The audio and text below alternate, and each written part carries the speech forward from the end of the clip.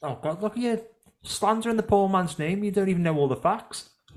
It's true. It's what the films on trial is, really. It's very little knowledge and just a lot of slander. Was he the one who was like, "It's me or the Rock"? Was that him? Yeah. He laid down an ultimatum to the studio, which within a day he had withdrawn. I imagine because his agent sat him down and said, "Nice, it's gonna be the Rock." Do you know what I mean? Like, yeah, it's either me. They've chosen the Rock. It's the most bankable actor in Hollywood at this moment, or me, Tyrese Gibbs, the guy who was in Christmas Chronicles. Was he? He was. Did he play the boyfriend in Christmas Chronicles? Oh, I don't know. I barely Have you remember watched that both film. of those films and you've already forgotten? Yeah, well done. Congratulations to me. Yeah.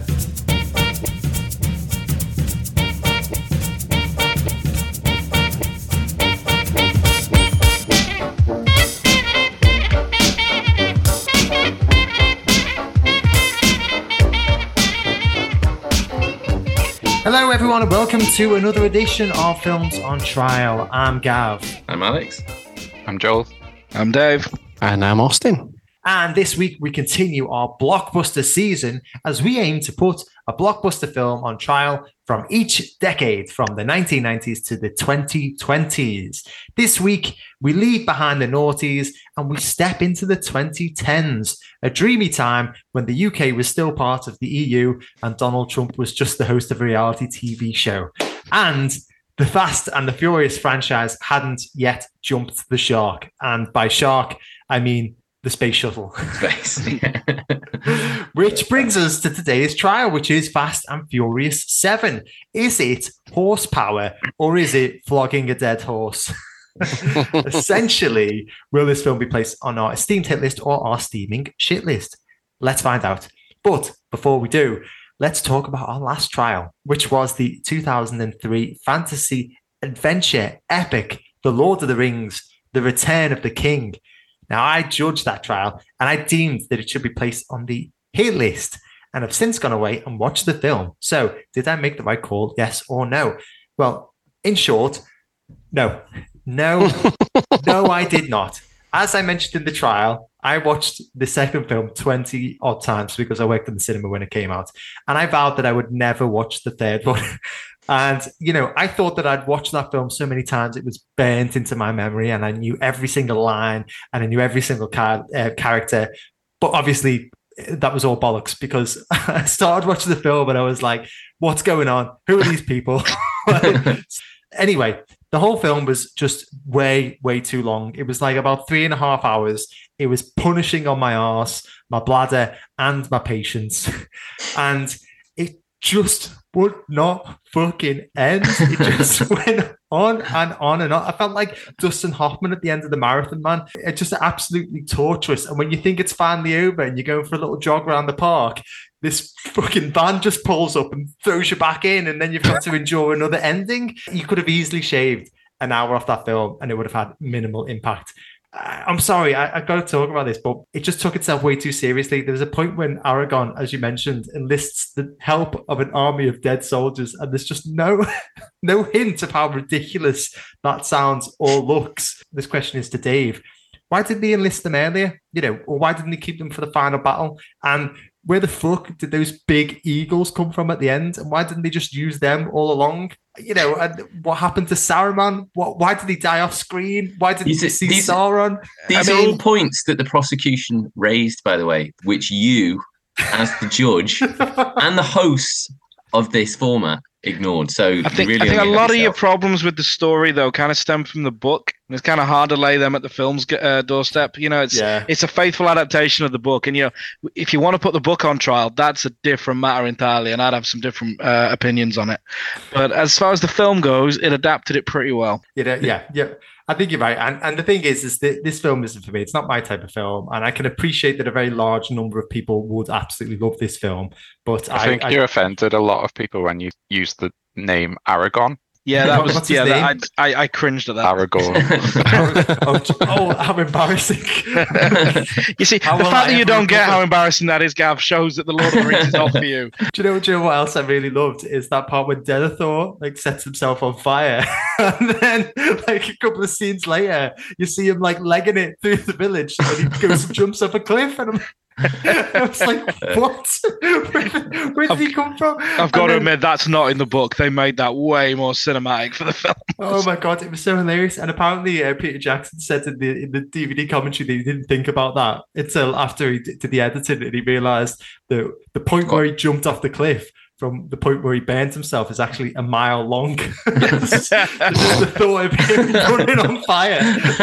He was wearing a very heavy fur coat, if you remember, so it probably took a while to put him through. Also, I did, you know that thing about the Eagles? I did want to bring that up with someone who was a huge fan of Lord of the Rings, and he did spend half an hour explaining. There is apparently reasons why the Eagles couldn't, just basically do the whole thing. But so if you're talking to a Lord of the Rings fan, Gav, don't trust me, don't bring that up. They will, you know what I mean? People can talk about that for a very long time. Well, I'm not going to lie to you. I've been in many conversations with Lord of the Rings fans, and I never tell them that I don't like the films because I can't do with the hassle, to be honest. So I just nod quietly and go, yeah.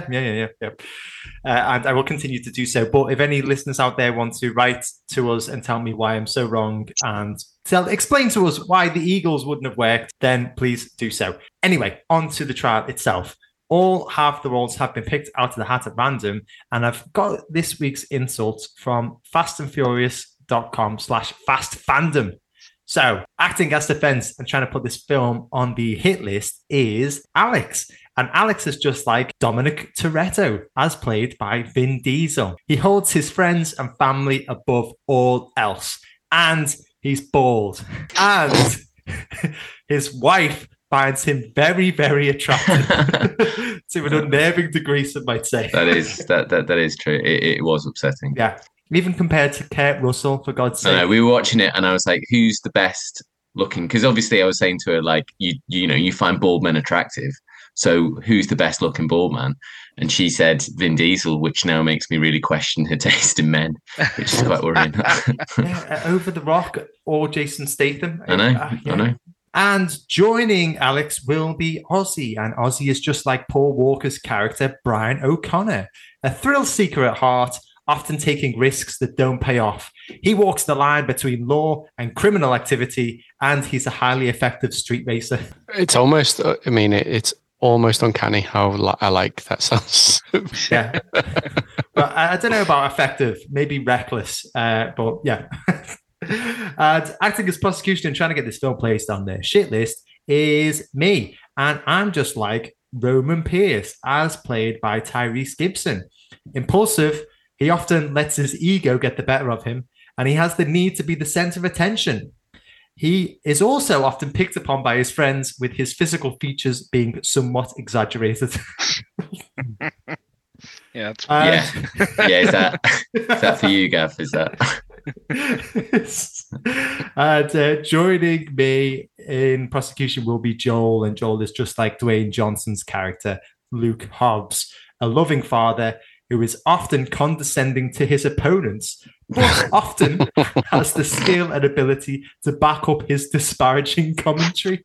Now, just like real court advocates, the defense and prosecution will be making the best case for their roles. These may or may not be their real opinions, though, so do stay tuned until the end of the episode to hear what they really think.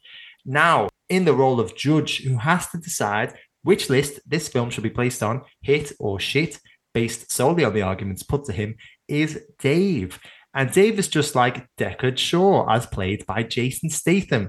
He can often be a dirty fighter, and he is unable to let his grudges go. I was expecting that to go down a much worse alley, to be honest with you. I'm okay with that. I have to say, when I was getting those character descriptions, I read the abilities for Dominic Toretto, and they have 100% been written by Vin Diesel himself. It was just like peak human condition, peak human durability, peak human speed. It was just like reading a list of Superman's powers, but the extra context was like, yeah, he's really fast, much faster than The Rock. Yeah, he's really smart and strong, much stronger than Jason Statham. Anyway, before we get started, I think that we should probably give the audience a bit of a better understanding as to what this film is all about. So let us spin the wheel of impressions.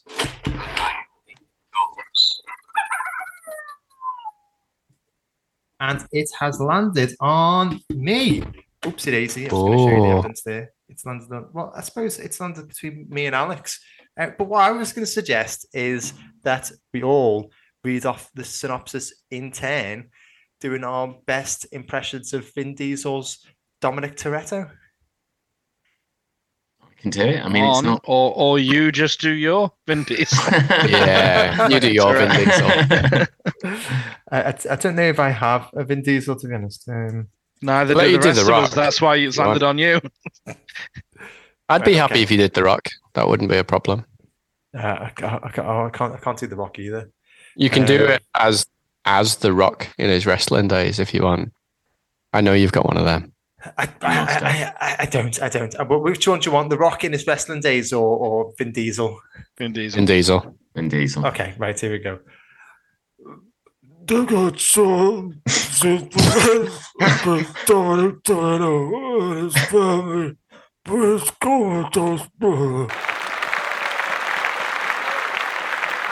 Wow. Wow. Yeah. Not as bad as I thought it was going to be, actually. That's pretty... I suppose Vin Diesel does sound like a melting Robert De Niro. Yeah, why not? So, without further hesitation, Dave, would you like to please kick off proceedings? Yep, can do. Okay, so I have seen Furious 7 before. I went through a large part of my life never watching any Fast and the Furious films, and I recall being happy, to be honest with you. And then... Come on, Dave, think harder. And then the pandemic came along, and I noticed they were all on Now TV. So I basically watched, I think it was 8 Fast and Furious films at that point. Did you do them in order? Yep. Started from the beginning, watched them all in order. That's where you failed. And I watched them in the space of like 2 weeks as well. Oh, we're on the back foot here, Ozzy. They all kind of merged together to form one kind of mega film, apart from Tokyo Drift, because it has none of the main characters in, and just that mega film. I think you want to hold on to that mega film. I mean, in terms of volume, not in terms of like quality. Quality. I think you meant in terms of quality, Dave. Well, we'll see. So, long story short, although I've seen Fast and Furious 7, I actually don't quite remember what happened in it, insofar as what happened in 6, what happened in 8, even what happened in 2 or 4. You know, it was a long pandemic for all of us. So, omit no details and give me your thoughts and all your plot points on it, and I'll kick off with Alex. Take it away. Okay, so I'll just do a roundup because, to be honest, I've not watched all of the Fast and Furious films. I do love the Fast and Furious films, but very specifically from Fast and Furious 5 to 8. You start from number 1. I just need a recap of the... all about, like 24 hours of film. Scene opens, Paul Walker sits aside a car. There's a car. It's fast. No. So I'm just going to go with the end of the last film, which was where Shaw, played by Luke Evans, is being basically, he's the bad guy. At the end of it, they've taken him down and they've earned pardons. So they can now return back to America and the gang's being repatriated, basically. So that's the end of the last film. What happens, though, follows on very well from that, is that Shaw's ex-brother, who is ex-military, has gone rogue, and he comes back to get revenge, basically. They've put Shaw away. They've not killed him, but they've messed him up, and he's back to get revenge, basically. There's a lot of other little plot points, like the relationship between Dom and Letty, which you could go into detail on, but really, it's not a film that's particularly, you're not watching Fast and Furious to find out what's happened, particularly with these characters. That's more the sprinkling that keeps the scenes going in between them. Do you know what I mean? The little bits in between them. But that's the basic plot, set up. You've got Jason Statham coming back to wreak revenge on the team that destroyed his brother. What he does is he kills Han, which was a beloved character that happens at the end of the film, Han from Tokyo Drift, and he explodes Dom's house, basically. So, he's after them. He's obviously shown his chops. He's very good. He gets straight in and beats up the Rock, which, shows that this guy is not someone to be messed with. Great action scene there. Really, really good. And, away we go. Dominic Toretto's not very happy with Shaw. Do you know what I mean? He's after him. And, the action sort of kicks off. What he does is to get back at Shaw is he gets his team together. I mean, that's what a Fast and Furious film is always going to end up. There's always going to be a bit where someone says, let's get the team together. Team comes back together and they sort of decide to pursue him. We also get Kurt Russell comes into this as a secret agent, I know, and puts them onto this thing called God's Eye, which, if I'm honest, is just a bit of a MacGuffin to push the plot forward. Then there's another team that comes in with Djimon Hounsou comes in as well. So he's after the God's Eye. Shaw's after the God's Eye. The team are after the God's Eye. Everyone's going after this. They're trying to get it because it's basically this facial recognition technology that everyone can use. They can use it to find Shaw. Shaw can, use it to sell to the highest bidder. Djimon Hounsou is after it to, for nefarious reasons. And this sort of all thing comes together. And basically they go through lots of different, set pieces in the mountains where, you have planes that fall out of aeroplanes and parachute down to attack a convoy. You have the skyscrapers of Abu Dhabi with cars crashing in between the buildings. And then finally back to a confrontation in LA where, surprise, surprise, the good guys win. So just an action-packed, fun film that just keeps you going all the way through. There's a story there, but really it's just linking you from A to B. But it's enough that, it's not getting in its own way. And also, very sadly, before this film had completely wrapped filming, Paul Walker, one of the main actors in the franchise, also tragically died in a car crash. So there's also, right at the end of the film, there's sort of a send-off for Paul Walker, and that's that sort of part of the film. It's fantastic action, Dave. The script's, sort of there when you need it to be. It's not, this isn't Shakespeare. It's not trying to go for these big things, but it does its job. It's got some great lines from The Rock. Fantastic cast, especially when you look at an action cast. Vin Diesel, The Rock, Jason Statham. Then you've got some, you've got people like Djimon Hounsou in there as well. You've got Michelle Rodriguez. You've got the whole cast of the people you love from the Fast and Furious franchise. So if you wanted to buy a ticket to a Fast and Furious film and you went to see this, you're getting every single thing you wanted. And then on top of that, you're getting cars crashing through the 3 skyscrapers of Abu Dhabi. Really, what more do you want? You're going to come out of that feeling, yes, that was what I bought my cinema ticket for, and I got my money's worth. Yeah, very much. I mean, part of me feels like after that, I just want to sit in a dark room and lie down for a bit. But it does sound exhilarating. It sounds like there's a lot going on. I mean, at the end of the day, like Alex says, you don't watch the Fast and the Furious films for some witty dialogue or some really intricate plot twists. It's pretty simple fare, but it's mass appeal. This does have a market after all. Gav, any comeback points you want to make against Alex there? Yeah, I don't think it's a good film at all, to be honest, Dave. And it's not just not a good film, but it's also not even a good Fast and the Furious film. The story is very weak. Alex touched upon it before, but the majority of it is centered on this magical tech MacGuffin. And then the rest of the story is featuring lame-ass bravado bullshit and tired tropes like amnesia. There are also multiple plot holes throughout the film. For example, at the beginning, Luke Hobbs is attacked in London and taken to a hospital in London to recover, only at the end of the film being able to have a view of LA from his hospital window. The dialogue is very poor, with too much time focused on exposition and not enough time spent on anything of real substance. The action that Alex was talking to you about before is completely ridiculous and over the top, but in a way that distances the audience because there are no real consequences or peril ever experienced. It just is too unbelievable. And the more grounded action sequences, like the multiple one-on-one fist fights in the film, suffer from the usual mid-noughties, shaky hand cam, and multiple cuts. So you can't really appreciate them either. Also, just a side point, what is the point in casting Tony Jaa, one of the best martial artists probably of all time, and then limiting him to a couple of generic fight scenes, not even being the main baddie or even the main henchman, and one of those fight scenes being on a bus with very little room to maneuver? The direction is anonymous with none of the flair or uniqueness that we've seen from James Wan, as I imagine he had been hamstrung into making just another generic action film by the producers of the series. The characters are very poorly written, with little of them experiencing any growth or any development in any way. With poor characters and outrageous action, the film then suffers from a lack of humor and thrills that other films in the series had featured. The music is just a series of needle drops and feels like it's been arranged by a high school party DJ. And like, in my opinion, this film suffered from the writing because it was rushed out initially on the back of Fast and the Furious 6.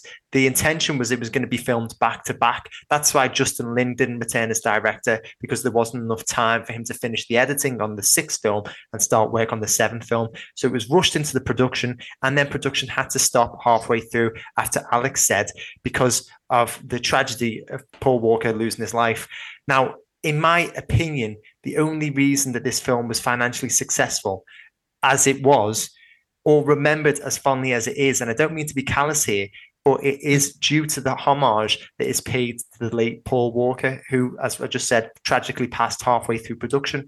Admittedly, this is the only thing that the film does right by giving the character and the actor a really good send-off. But this, I believe, clouds people's judgment of what, in reality, is quite a poor film. You callous bastard. Thank you very much, Gav. Just a quick question as well, actually, for Alex as well. A question I forgot to ask you before. If you love the Fast and the Furious films so much, why haven't you seen them all? Oh, because I don't love the story. I don't care about the story like at all. Do you know what I mean? Alex loves family. I do. I love it. I watched the Fast and Furious 5 because The Rock was in it, because I heard those were the best ones, and I heard that the other ones weren't as good. So, I mean, and I remember vaguely, I think they were on when I was around people's houses at sleepovers and stuff, and I just remember them being not particularly interesting. So I've not really, I'm not watching it to get into the backstory. I'm not interested in what happened before at all, to be honest. So a quick thing on some of the things Gav said. I just think to say that the action in this film is bad, it's just not true. The action's outstanding. And like I say, there's really innovative, big things that come out that just are going to blow audiences away, especially the first time we've seen Tony Jaa. It's just great to have him in. You know, it's an overstuffed action cast. I think Tony Jaa was just a nice little thing for people who love martial arts films, and you know, he does it. His scenes are brilliant, especially in the car. It's absolutely, in the truck, it's absolutely fantastic. I don't think limiting Tony Jaa stops him at all. And as for it being poorly written in the music, that just adds to its appeal. That's what the audience prefer. A poorly written film. Yeah. Cool. like almost genuine. I don't think an overwritten Fast and the Furious film, I think that would detract from what you were watching. If it was, I'm not saying it's poorly written. I'm just saying it's not got good writing in it. And I genuinely think that's an artistic choice. I'm gonna cut you off there. I'm gonna do you a favor and cut you off there and go to Ozzy. Pick up where Alex has left, or backpack. I'm gonna backtrack just a little bit, because I think that Fast and Furious 7 in particular, like, 'cause I watched the early ones, and they were written in a way that was there that was for like car lovers. Yeah, that was the whole point of that. That was lad culture. Lads' cars, you know, think cars that look like spaceships, massive exhausts, dragging it around the streets, you know, and that's what Fast and Furious 1 through until Tokyo Drift. At some point, the cars stop giving you that, you know, you've written the same film 5 times. Mm-hmm. You get to this one, and they've had to take a change. You know, 6 led them to a position where cars are almost a bit boring now, so they're still involved because that's synonymous, but they're boring now. And I think what you've got is a fairly knowing script. You know, that's where what Alex is getting at is that it's not well written, because it's not fucking Shakespeare. They know what they're trying to get at. This is just it's a vehicle to promote action scenes, you know, and to have bravado and just surrealism in some ways. You know, it's just a way for you to watch and go, fuck, that's mad, isn't it? That's impressive. And I think is witty in that regard. You know, there's a lot of detail in there. It's a proper blockbuster in that regard. I think it's that it doesn't take itself seriously, and they rewrote the ending to give it a proper send-off, not not a sad, like, let's have a cry because Paul Walker's dead. No, it's a real celebration that this guy's been involved in what they've created. We've created this massive franchise, and I think it gives you that. I think it's massive. It's a great film to watch.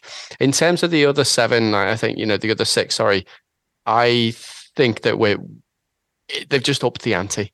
You've gone to like places like we've now got Abu Dhabi, we've got London. They have to make it a spectacle, and that's what you're watching. It's a real visual spectacle, and I think it's funny. And like, you've got The Rock being The Rock. There's a great scene. So he's in the hospital, and I think the line's something like, "Daddy's got to work," and he like flexes his arms and like just pops the cast off. Do you know what I mean? It's just outrageous, but it's fucking brilliant. It's like, it's proper. It's just so over the top, and just it knows what it is, and it's just great, easy watch from that regard. It is all action. Hits home. There's a reason why I say The Rock is probably the best actor of the last 30 years, and and this is one of his greatest shows. Okay, quick follow-up question: when The Rock says "Daddy's got to work," is he addressing his daughter, or is this taking a creepy turn? He is addressing his daughter, but she may as well not be there. Okay. He just said that same line to himself, whether she was there or not. Yeah, okay. Ozzy's alluded there to how poorly the characters are written, that she may as well not be there. She lacks so much substance. Okay, thank you very much. Joel, I want to get your thoughts on this. You like action films.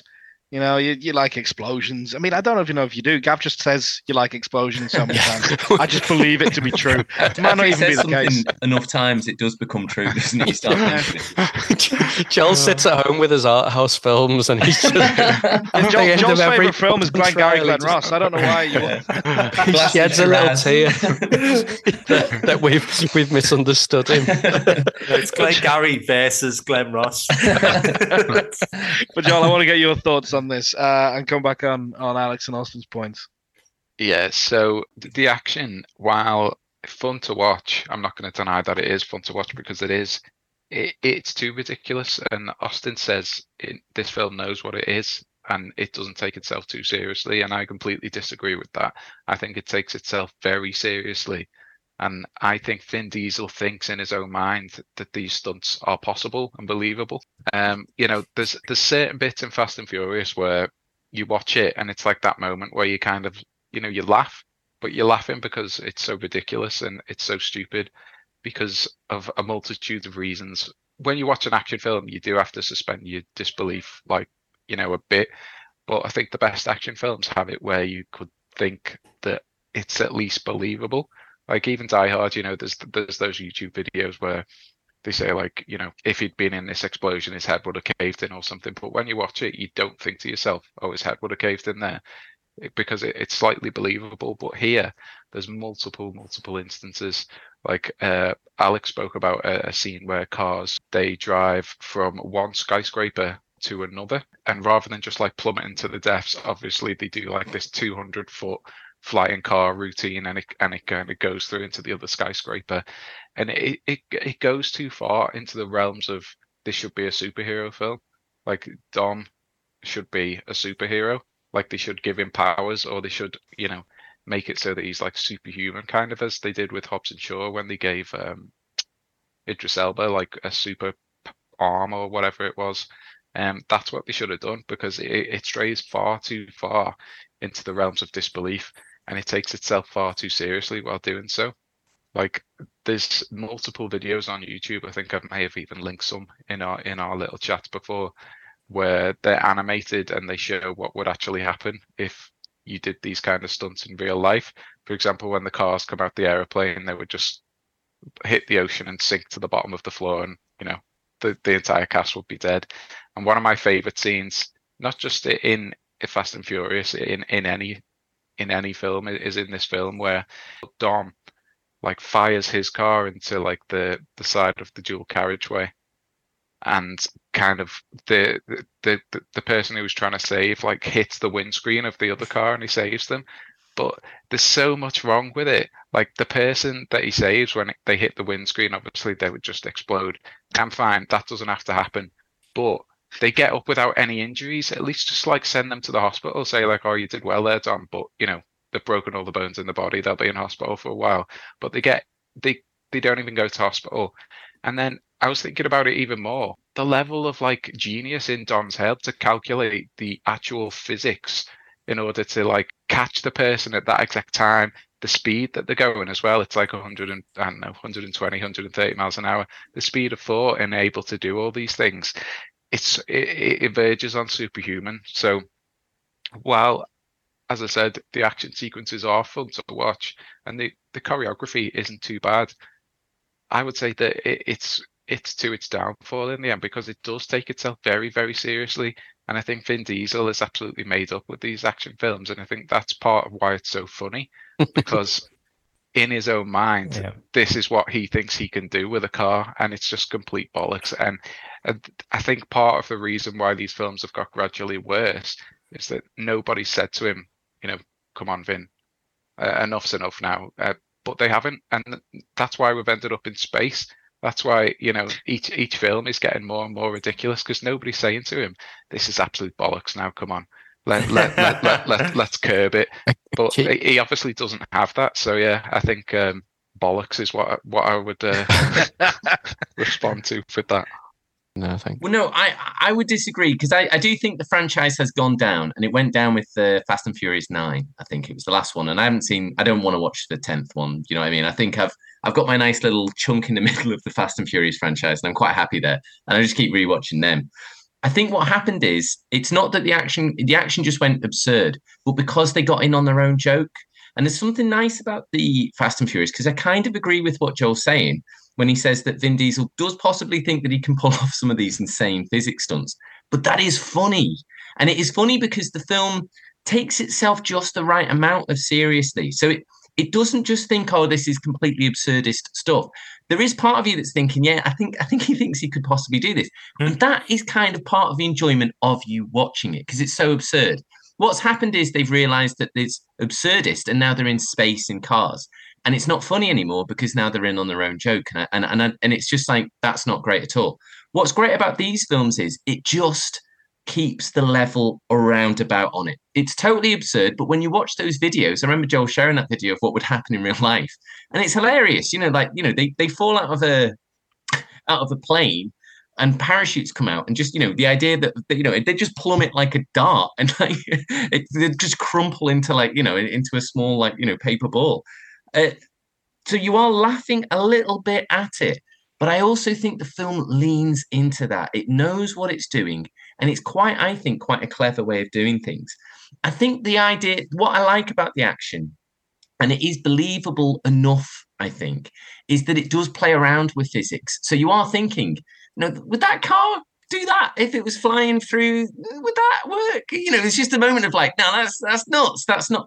But it plays around with the physics of the real world. And what's nice about that is it makes it absurdist. So you don't see, very few times you see people getting shot up or people dying, particularly in the Fast and Furious films. It's quite a nice action film from that point of view. It's not overly gory at all. And you don't really mind when people do get shot or something like that, because often their face, their shadows, their silhouettes, you don't really see them. And because the action is so absurd, it feels unreal enough that you're not thinking, oh God, that's terrible. Dom's just, thrown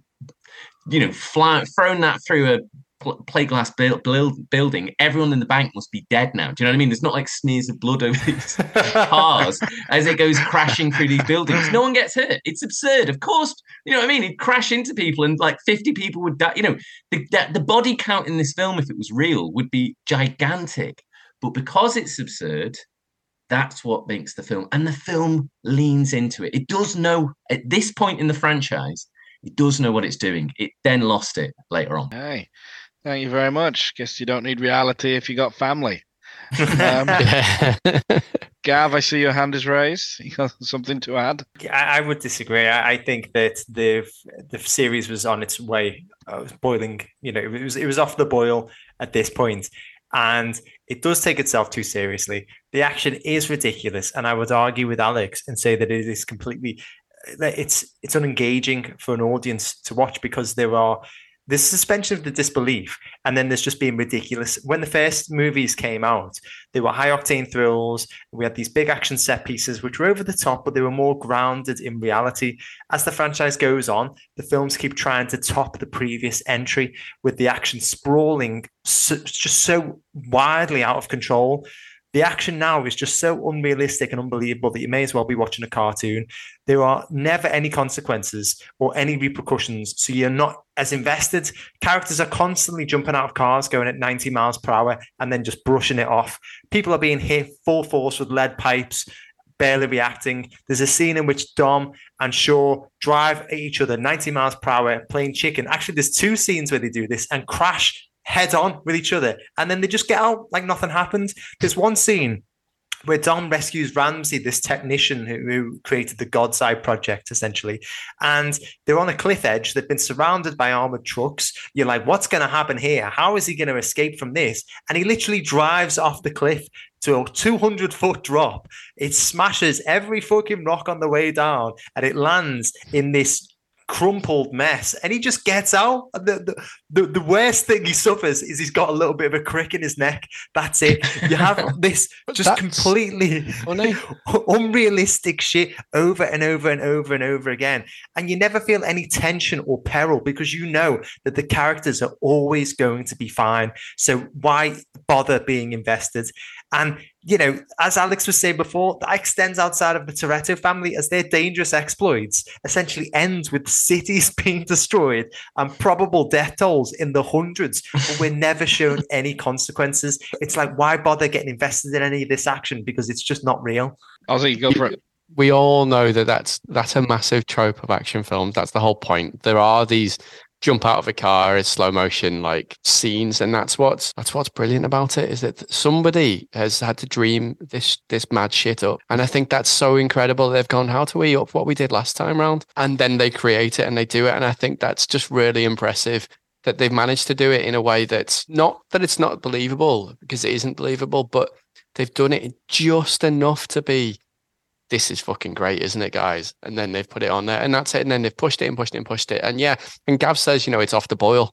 Yeah, it's at the simmer. This is the plateau, mate. This is them sorting that pasta right out. There, we're getting to the al dente stage, Fast and Furious 7. And I really do disagree with this idea that you have to have all of the peril and the jeopardy in a film such as this. I really do think this is impressive the way they've done it. You know, without the physics of Fast and Furious, we wouldn't have had such great rock films such as Skyscraper. You know, he learned how to jump between buildings like this. So he managed to defy gravity to get to do that sort of crane jump that he does in Skyscraper. They've really upped the game with Fast and Furious 7. You know, we brought Jason Statham in, who adds this new element of cool. You know, he sort of counters the Vin Diesel oddness. You know, by this point, there was the thing that Vin Diesel and Rock, and you know, and there was a bit of a animosity, and that was taking some of the shine from the characters. You know, is that, you know, there was almost a one-upmanship going on, and then they brought in Jason Statham, who's just in this. You know, he's actually he's a way cooler character and just adds a new dimension to it. You know, he's essentially an assassin, just this solid, rock hard man, you know, and I think it's everything that you need from like a macho, stupid lads film, you know, and it is a lads film. Like I don't know many women who not necessarily don't enjoy this. I think people can enjoy this for what it is, because it is just a crazy action film, but they know who they're aiming it for. It's written for, it's a lads mag franchise, you know, and it's but at this stage it's becoming, you know, multi-million pound franchise, and they really do know what they're doing with it. The action is just, it's out of this world. You know, there's a lot of money spent on it, and you can tell it's polished, it's good. Gav talked about this drop the needle type music, but it works with it. It's fast paced. It is, you know, a bit erratic, and there's a lot of really clever directorial decisions made with this film, even if it's not art house, not in the slightest. You know, it's just mad blockbuster, you know, in your face action. Okay, thank you very much. And Joel, I'll give you a chance to come back on any of those points. It's not art house. The hell is it then? It's mad blockbuster fare. Would you agree? I think I'd just stick to what I say. Like it goes far too far beyond the realms of believability, even for a ridiculous action film. And I'd just also echo what Gav said. Like when there's no kind of threat to any of the characters, you do lose interest a little bit, because the action scenes are then essentially pointless, because you know that everything's going to work out well if you're surrounded by a bunch of armored cars with no way out, and you can just drive backwards off a cliff 200 foot and just roll back out the car. Then what's the point? We may as well just pack up and go home now. So yeah, I would say it just goes too far. And Alex, did you want to make a quick point? Ride or die. looks like you made your choice. Die? Is that what you're saying? Yes. That was a threat. Okay, so has anyone got any final points they want to make? I think Gav, did you say something about cast or characters? Ozzy, do you want to go first? Yeah, let me go. The 1.5 billion points that I'd like to make. That's 1.5 billion US dollars. Cannot be wrong. This is one of the greatest. How much did Suicide Squad make again? Yeah, it was about 700 million at least. So, I mean, Avatar 2 was a pile of fucking shite, and that's up there, probably the third most popular film of all time. So, I'll wipe my ass with those figures, mate. Wow. You'd wipe your ass with $1.5 billion. I mean, even you, Gav, would struggle to create that much. That you would need that much to your skin would just be gone. Be a big green ass. Before we get on to Gav's green ass, anyone else got any points you want to make? Gav, you said something about characters. Yeah, I mean, the cast, I'm just going to say it now, most of the acting in this film is poor. And even those actors who do put in a shift when they appear on screen, like Kurt Russell and Djimon Hounsou. Oh, yeah, he was going to get mentioned, wasn't he? And The Rock. And The Rock, all of their energy and their performance is sucked out by the complete charisma vacuum that is Vin Diesel. Now, I don't want to shit on Vin Diesel too badly here, because I genuinely don't think he's a bad actor.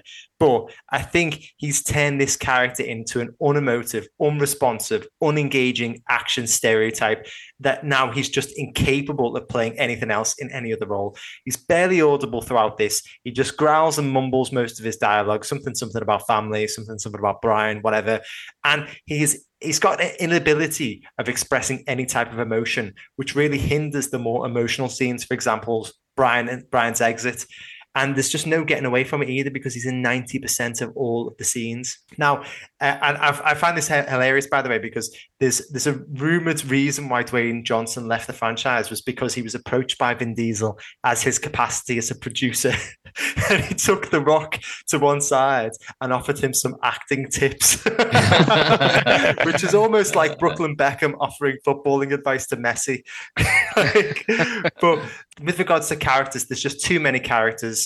There's not enough time to spend on character arcs, growth, development. I talked before about how poorly the characters are written, but there's barely any time devoted for their growth. Some of the character plots are just abandoned mid-film. Letty at the beginning of the film is suffering from an amnesia and PTSD from being exploded in a car in the fourth film. And Dom's solution to this is to enroll her. That traumatise you, to be fair, man. Yeah, it would. But his solution is to enroll her as a driver in something called Race Wars, which is unintentionally hilarious because she races against rapper Iggy Azalea, who a couple of years later was embroiled in a real-life racism scandal. But that just gets abandoned later on until it's needed in the last 10 minutes. Also, it's no coincidence that the Fast and Furious films improved massively, as Alex said, with the addition of Dwayne Johnson. Initially, he was unable to take part in the film because it was being filmed back-to-back with the sixth one, and he had prior filming commitments to Hercules. So when production to this was delayed, he was brought back in. I don't know whether they'd already filmed a lot of it. I don't know what happened, but basically, they write him out of the film very early on, and he spends the majority of it off-screen in a hospital bed. Why would you remove one of the best elements of your film for me? And I highlighted the unbelievability of the action scenes and how that also related to the characters. I'm not going to waste your time going over about the action scenes again, but with the outrageous action, having no consequences to it, it makes us less attached to the characters themselves. It makes us care less about what happens to them because we know there are no stakes and they're essentially invulnerable. When The Rock falls 10 stories out of a window onto a car roof, and in the next scene he's fine in a hospital bed, why are we invested? The car's more destroyed than The Rock. The car has a huge dent in it. The Rock's just asleep. At the end of the film, bearing in mind I already told you that Dom had fallen 200 foot off a cliff, he crashes his car off a 10-story collapsing car park at the end, and he is unresponsive to CPR. Essentially, his heart has stopped working. We know 100%, with 100% certainty, that he is going to survive. And for the added slap in the face to the audience, it's the power of Letty's love that brings him back to life. Even when the cast do somehow die, like Letty in number 4 or Han in this one, it's inconsequential because they'll just be brought back to life in a film or 2 films' time. So why should we root for them or care for these characters? It's like the cinematic equivalent of watching Wile E. Coyote get smashed with an anvil time and time again. And finally, just touching upon Deckard Shaw that Ozzy mentioned before, he's just a complete one-note antagonist. This is a character who is reduced to 17 lines of dialogue. His character motivation is just revenge, but there's no nuance, no development, no personality, no characteristics. He's just a poor man's Terminator. And similarly to the good guys, there's no peril here. There's no doubt that the heroes are going to win. And when the series starts bringing back villains as heroes, which it does, what's the point in rooting against the villains? Because you just know in a film or 2 films' time, you're going to be cheering them on. So, yeah, all in all, it's bullshit. Alex, any counterpoints? Yeah, just, Gav says it doesn't spend enough time on characterization and character arcs. And I just say, thank God, because I didn't put it on to watch character arcs or characterization. I've watched, you've just watched maybe you've watched too many art house films. You've watched some really interesting films and you just need a break away from that. And that's what the Fast and Furious franchise is for me. It's a respite. It's if I wake up on a Sunday and I've got a bit of a headache, it's time to watch a Fast and Furious film just because it is mindless. That is what I want. And this is a film that is mindless, that's made by clever people who wanted it to be mindless. It's not an accident. I think you're giving them too much credit. No.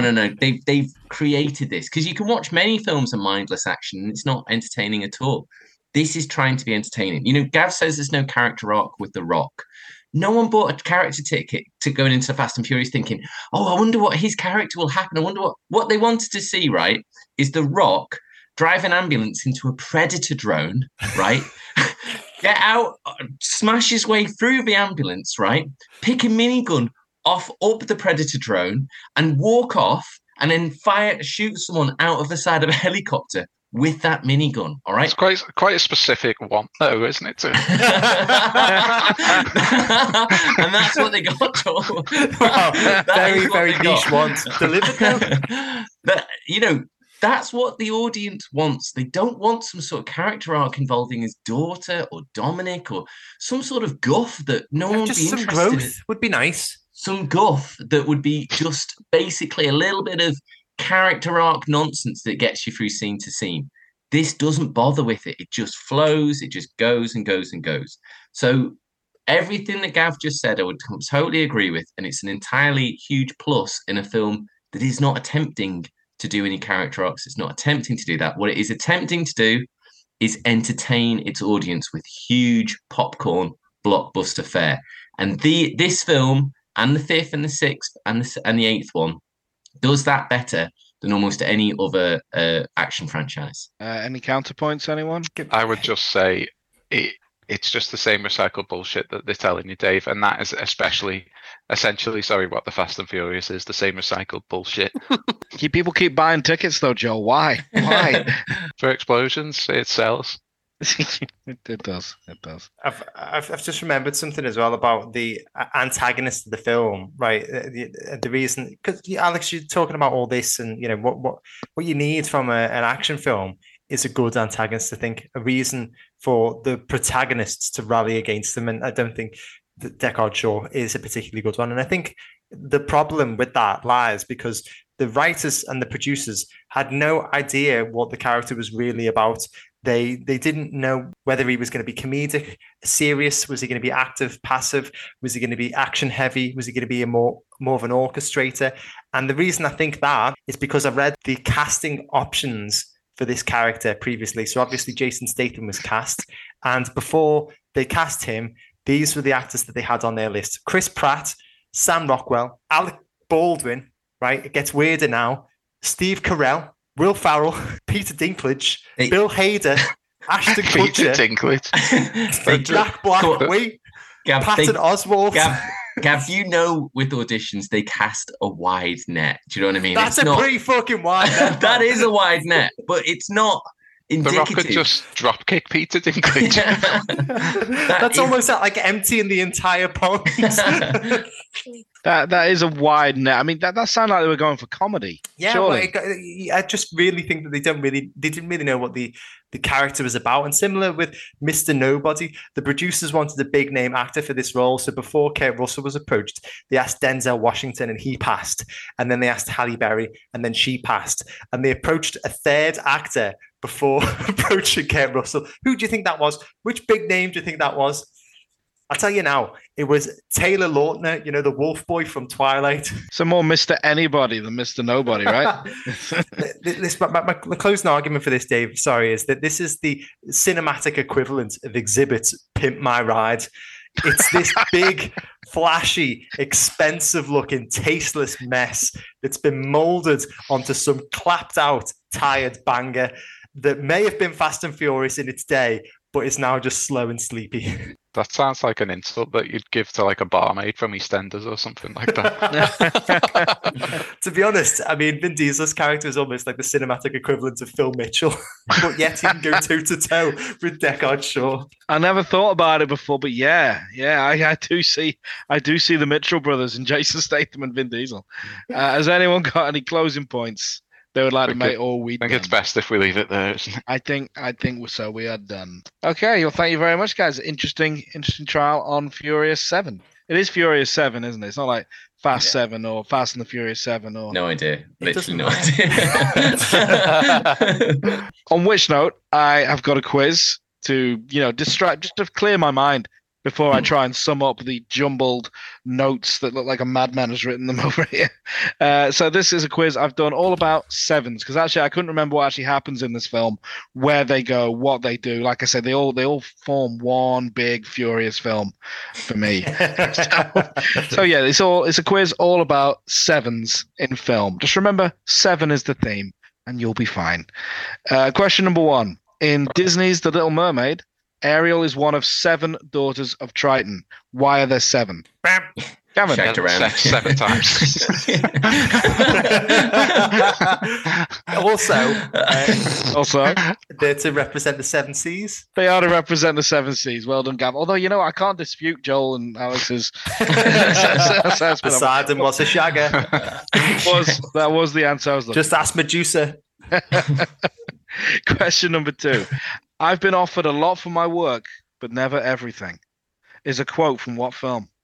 Magnificent Seven. Thank you, Dave. It is the Magnificent Seven. I want to get on a train and come and kiss you for saying that one. I love it so much. The Chris Pratt version, is it? It's not the Chris Pratt version. And if Alex didn't get that, I'd be appalled. Now, Dave, compare that line to $10 million. That's a lot of vaginal activity. It's a different film, Dave. It's a different film. Question number 3. When You're in Love, The Barn Dance, and Bless Your Beautiful Hide are songs on the soundtrack to which musical, Gav? 7 Brides of Seven Brothers. It is 7 Brides of Seven Brothers. Well done, Gav. The man knows musicals. True or false? Akira Kurosawa, director of Seven Samurai, is in fact himself descended from a samurai family. True. Ooh. True. I want it to be true. False. Yeah, I really want it to be true. So true. That's a point for everyone apart from Austin, I'm afraid. That is in fact true. Would you believe? Question number 5. In which film does Woody Harrelson play Charlie Costello, a dog-loving but psychotic gangster seeking revenge on those who kidnapped his dog? Gav? 7 Psychopaths. It is 7 Psychopaths. Well done, Gav. You know your 7s. Question number 6. The nature reserve of Hovshala in southern Sweden provided the location for the famous beach scene from which 1957 Seal. 57 film. It's a point to Alex. It is the 7th Seal. Question number 7. Which 1997 film managed to get Brad Pitt and David Thewlis temporarily banned from China and led to Sony exec Gav? 7 Years in Tibet. It is 7 Years in Tibet. Why were they banned? Because of the depiction of Chinese soldiers. It wasn't flattering. Right, okay. And it also led to Sony executives who produced the film undertaking an apology tour around China. Wow. Yeah, it did not go down well. Question number 8. Marilyn Monroe's dress from the 7-Year Itch was for years the most expensive dress ever sold at auction until it was surpassed in 2016 by a Happy Birthday, the JFK dress. How much did the dress from the 7-Year Itch sell for? Points for whoever's closest. 1.3 million. So that's 1.3 million from Gav. 5 mil. 5 mil from Joel. 3 million. 777,000. That point goes to Joel, who was closest. It was 4.5 million. Wow. And for anyone who's interested, the Happy Birthday to JFK dress sold for 4.8. Question number 9. According to the Walt Disney World website, how tall do you need to be able to ride the Seven Dwarfs Mine Train? 7 inches. 7 inches. Or 7 foot. Or 7 foot. Which is it, Gavin? I will take imperial or metric. I've got them both written down. I'm going to say between 7 inches and 7 foot. Okay, Not below, not vague. over. I think 3 foot and 6 inches. That's a 3'6" from Aussie. Alex? 2'7". It's a 2'7". Anyone else want to take a more serious guess? Gav, Joel? 7 meters. 7 meters. 7 foot. 7 foot. I think that goes. What did you say, Alex? You said. What's the answer? Did you say 2.7? Yes. 2.7. Yeah. Aussie is closer. That's a point to Aussie. It is 3.2 feet. Oh, wow. Very Or close. 97 centimeters. Ironically, meaning that the dwarfs couldn't ride it. According to Celebrity FM, states their heights at 82.56 and 91.40 centimeters, somewhere in that bracket. So, yeah, a little bit of irony for you there. And finally, question number 10. Which movie series consisting of 7 films contains installments with the subtitles Their First Assignment, Back in Training, Citizens on Patrol, Gav? Police Academy. Police Academy. Oh, brilliant. Yeah, well done. Assignment at Miami Beach, City Under Siege, and Mission to Moscow. Well done, guys. Everyone managed to get some points on the board there, but I think Gav has walked away with 7s, would you believe? Possibly with a score of 7, actually. Which is so appropriate. I'm very happy with that result. Oh, thanks, Steve. That was great. Thank you very much, guys. I have had no time whatsoever to consider my Fast and Furious arguments, which is probably about as much time as the writers put into considering their plot points, to be honest with you. It sounds like a bit of a mess, to be perfectly blunt. I mean, I did watch them all. It's not like, when I say I didn't enjoy them, I did end up watching all 8 Fast and the Furious films that were available and in pretty quick succession. So I understand what Alex is saying when he talks about them as a kind of escapism. I get it. I do. And I understand what they say when, the audience, by this point, by Fast 7, Furious 7, whatever the hell it is, you're under no illusions about what you're going to get. You're not going to get character development. You are not going to get nuance or subtlety. You're not going to get realism. And I think the audience went into this with their eyes wide open. And in that respect, part of me thinks this should be a hit film because it's delivered to its audience exactly what it promised to. But then I start thinking about the quality of what it is they've actually delivered. Gav said, it is poorly written. And there was kind of agreement from the defense that it is indeed poorly written. The acting is poor. Vin Diesel is a charisma vacuum, which I think is just unnecessarily cruel, Gav, but I can't deny it. No character growth, unresolved plot points. Even decent actors get dragged down by the poor performances of their co-stars. There are no consequences. And I did agree with Ozzy's point that he said that's just old school action for you. Back in the 80s, you could be a police officer and destroy half a city block pursuing a criminal, and there were no comeuppances for you. There was not even any paperwork to fill in. So I understand the old school action argument there. A lot of it makes sense, and I do feel harsh on the film, but then there's other things like a tech MacGuffin. That is just lazy script writing, not even having a decent plot point. Having a villain's motive not even fully explored. It's just like it's revenge. And that's it. It's revenge. Tony Jaa being wasted poor music, and the fact that Gav was saying it seems like a rushed project because they only brought James Wan in because the director of Fast and the Furious 6 was still working on Fast and the Furious 6, and that wasn't quick enough. So the studio sacked him off and brought someone else in just to churn the film out that bit faster. These are damning points, and I think the final point that really did it for me, even though I will say, just quickly to detour 1 second, Paul Walker's death, we all agreed, was very well handled by the film. And they do deserve some credit for actually turning this into a poignant tribute to him because, whether I don't know how proud he was of these films, but these are what he's known for. And I guess he was proud of them in the end. It brought him a new level of fame. So I am pleased that they got that nailed in the end. But like Ozzy said, it's a macho, stupid lads film. And that doesn't say it's hit list material to me. But then I don't feel it should be shit list material either. This one is honestly teetering on the brink between hit and shit. And I think ultimately it's just leaning on the shit. Oh. There is Dave, a real... You teased with everyone's heart on that one. Jesus Christ. There's a real regret. That's the script writers of Fast and Furious 7 could learn a thing or two from me there. This is how you keep people engaged and on the edge of their seat. I feel harsh doing it because it's delivered what it said it would, but it doesn't mean that it's actually well done when you break it down into its parts. I think it is a poorly made film, even if it is successful. So with regret, and it is with genuine regret, it's going on the shit list. Wow. Damning stuff, but very well summarized. Thanks, Dave. So genuine opinions. Let's start with Ozzy. It's exactly what it says on the tin. I didn't lie in any way. It's just a mad action film, and it's very much a big action film. It's easy to watch. It's not gonna win.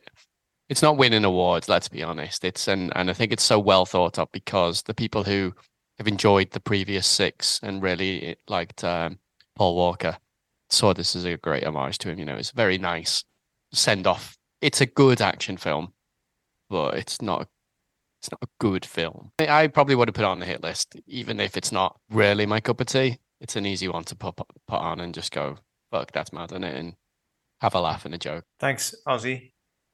Joel? I think films have moved on a bit now. Like, I think if you compare to even something like John Wick, where the plot isn't massively heavy, but there's enough there for you to get behind, and there's genuine peril in a lot of the scenes and that type of thing. I feel like when I watched it for the first time, because I saw it when it came out, I really enjoyed it. But I probably enjoyed it because it was so ridiculous. But when I watched it again for this, I was just kind of scoffing most of the time. And the funny thing is with Fast and the Furious, Vin Diesel is probably one of the worst characters in it, but he just won't let himself go. So I think it's on the right list by today's standards. But I think if we'd have done this when it came out, I'd have said it was a hit film. Thanks, Joel. So I was being pretty genuine throughout. I didn't like it, to be honest. I really liked Fast and the Furious 5. And I think maybe my downfall was watching Fast and the Furious 1 quite recently. It was almost like I watched it back to back as a comparison. And in the first one, Dominic Toretto is just some bloke, who likes racing cars, and in this one, he's like fucking Superman. It is jarring. The whole film, I was watching it with Alex, and I was just like, I kept on saying, what's going on? What is going on? Why are these people getting involved in this super secret government agency espionage stuff? They're just a bunch of mechanics and street racers. Why are they just allowed to just blow up tanks and cars willy-nilly across the city, and there's no repercussions? The police aren't even after them. It was just ridiculous. And what I was doing was I was hugging Gav tightly and just saying, shh. Turn that little thinking box off and just let's go with it. I loved it as well because the whole thing, this MacGuffin is God's eye, basically, and it allows you to find anybody in the world. And basically, Dom and Shaw are about to go 1-to-1. Mr. Nobody pitches up, handsomely played by Kurt Russell, I might add. And he scares Shaw away and he says, if you get this God's eye thing for me, I'll find Shaw for you. But then throughout the film, Jason Statham just keeps on pitching up. So it's almost like, well, don't bother going after this God's eye material. Just sit around in your house and wait for him to arrive. He wants to kill you. But yeah, I also think as well, another thing, this is my final point, I'm sorry. I always see like this meme going around, and it's always like girls crying at cinema.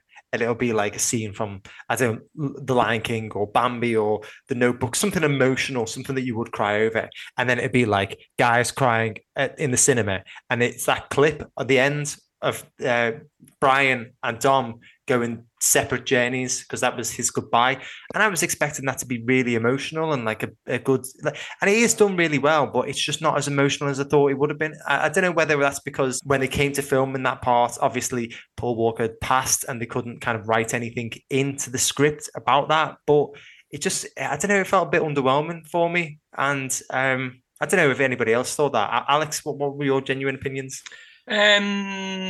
Yeah, I mean, I didn't enjoy it as when I first watched it. I think the Fast and Furious films are maybe best watched the first time round. So, that it's on the shit list, I think it's probably the right place. I would maybe put it on the hit list because I think just as an action film, it ticks all the boxes. So I think for me, it does what I need it to be. But, objectively, yeah, it's not a good film.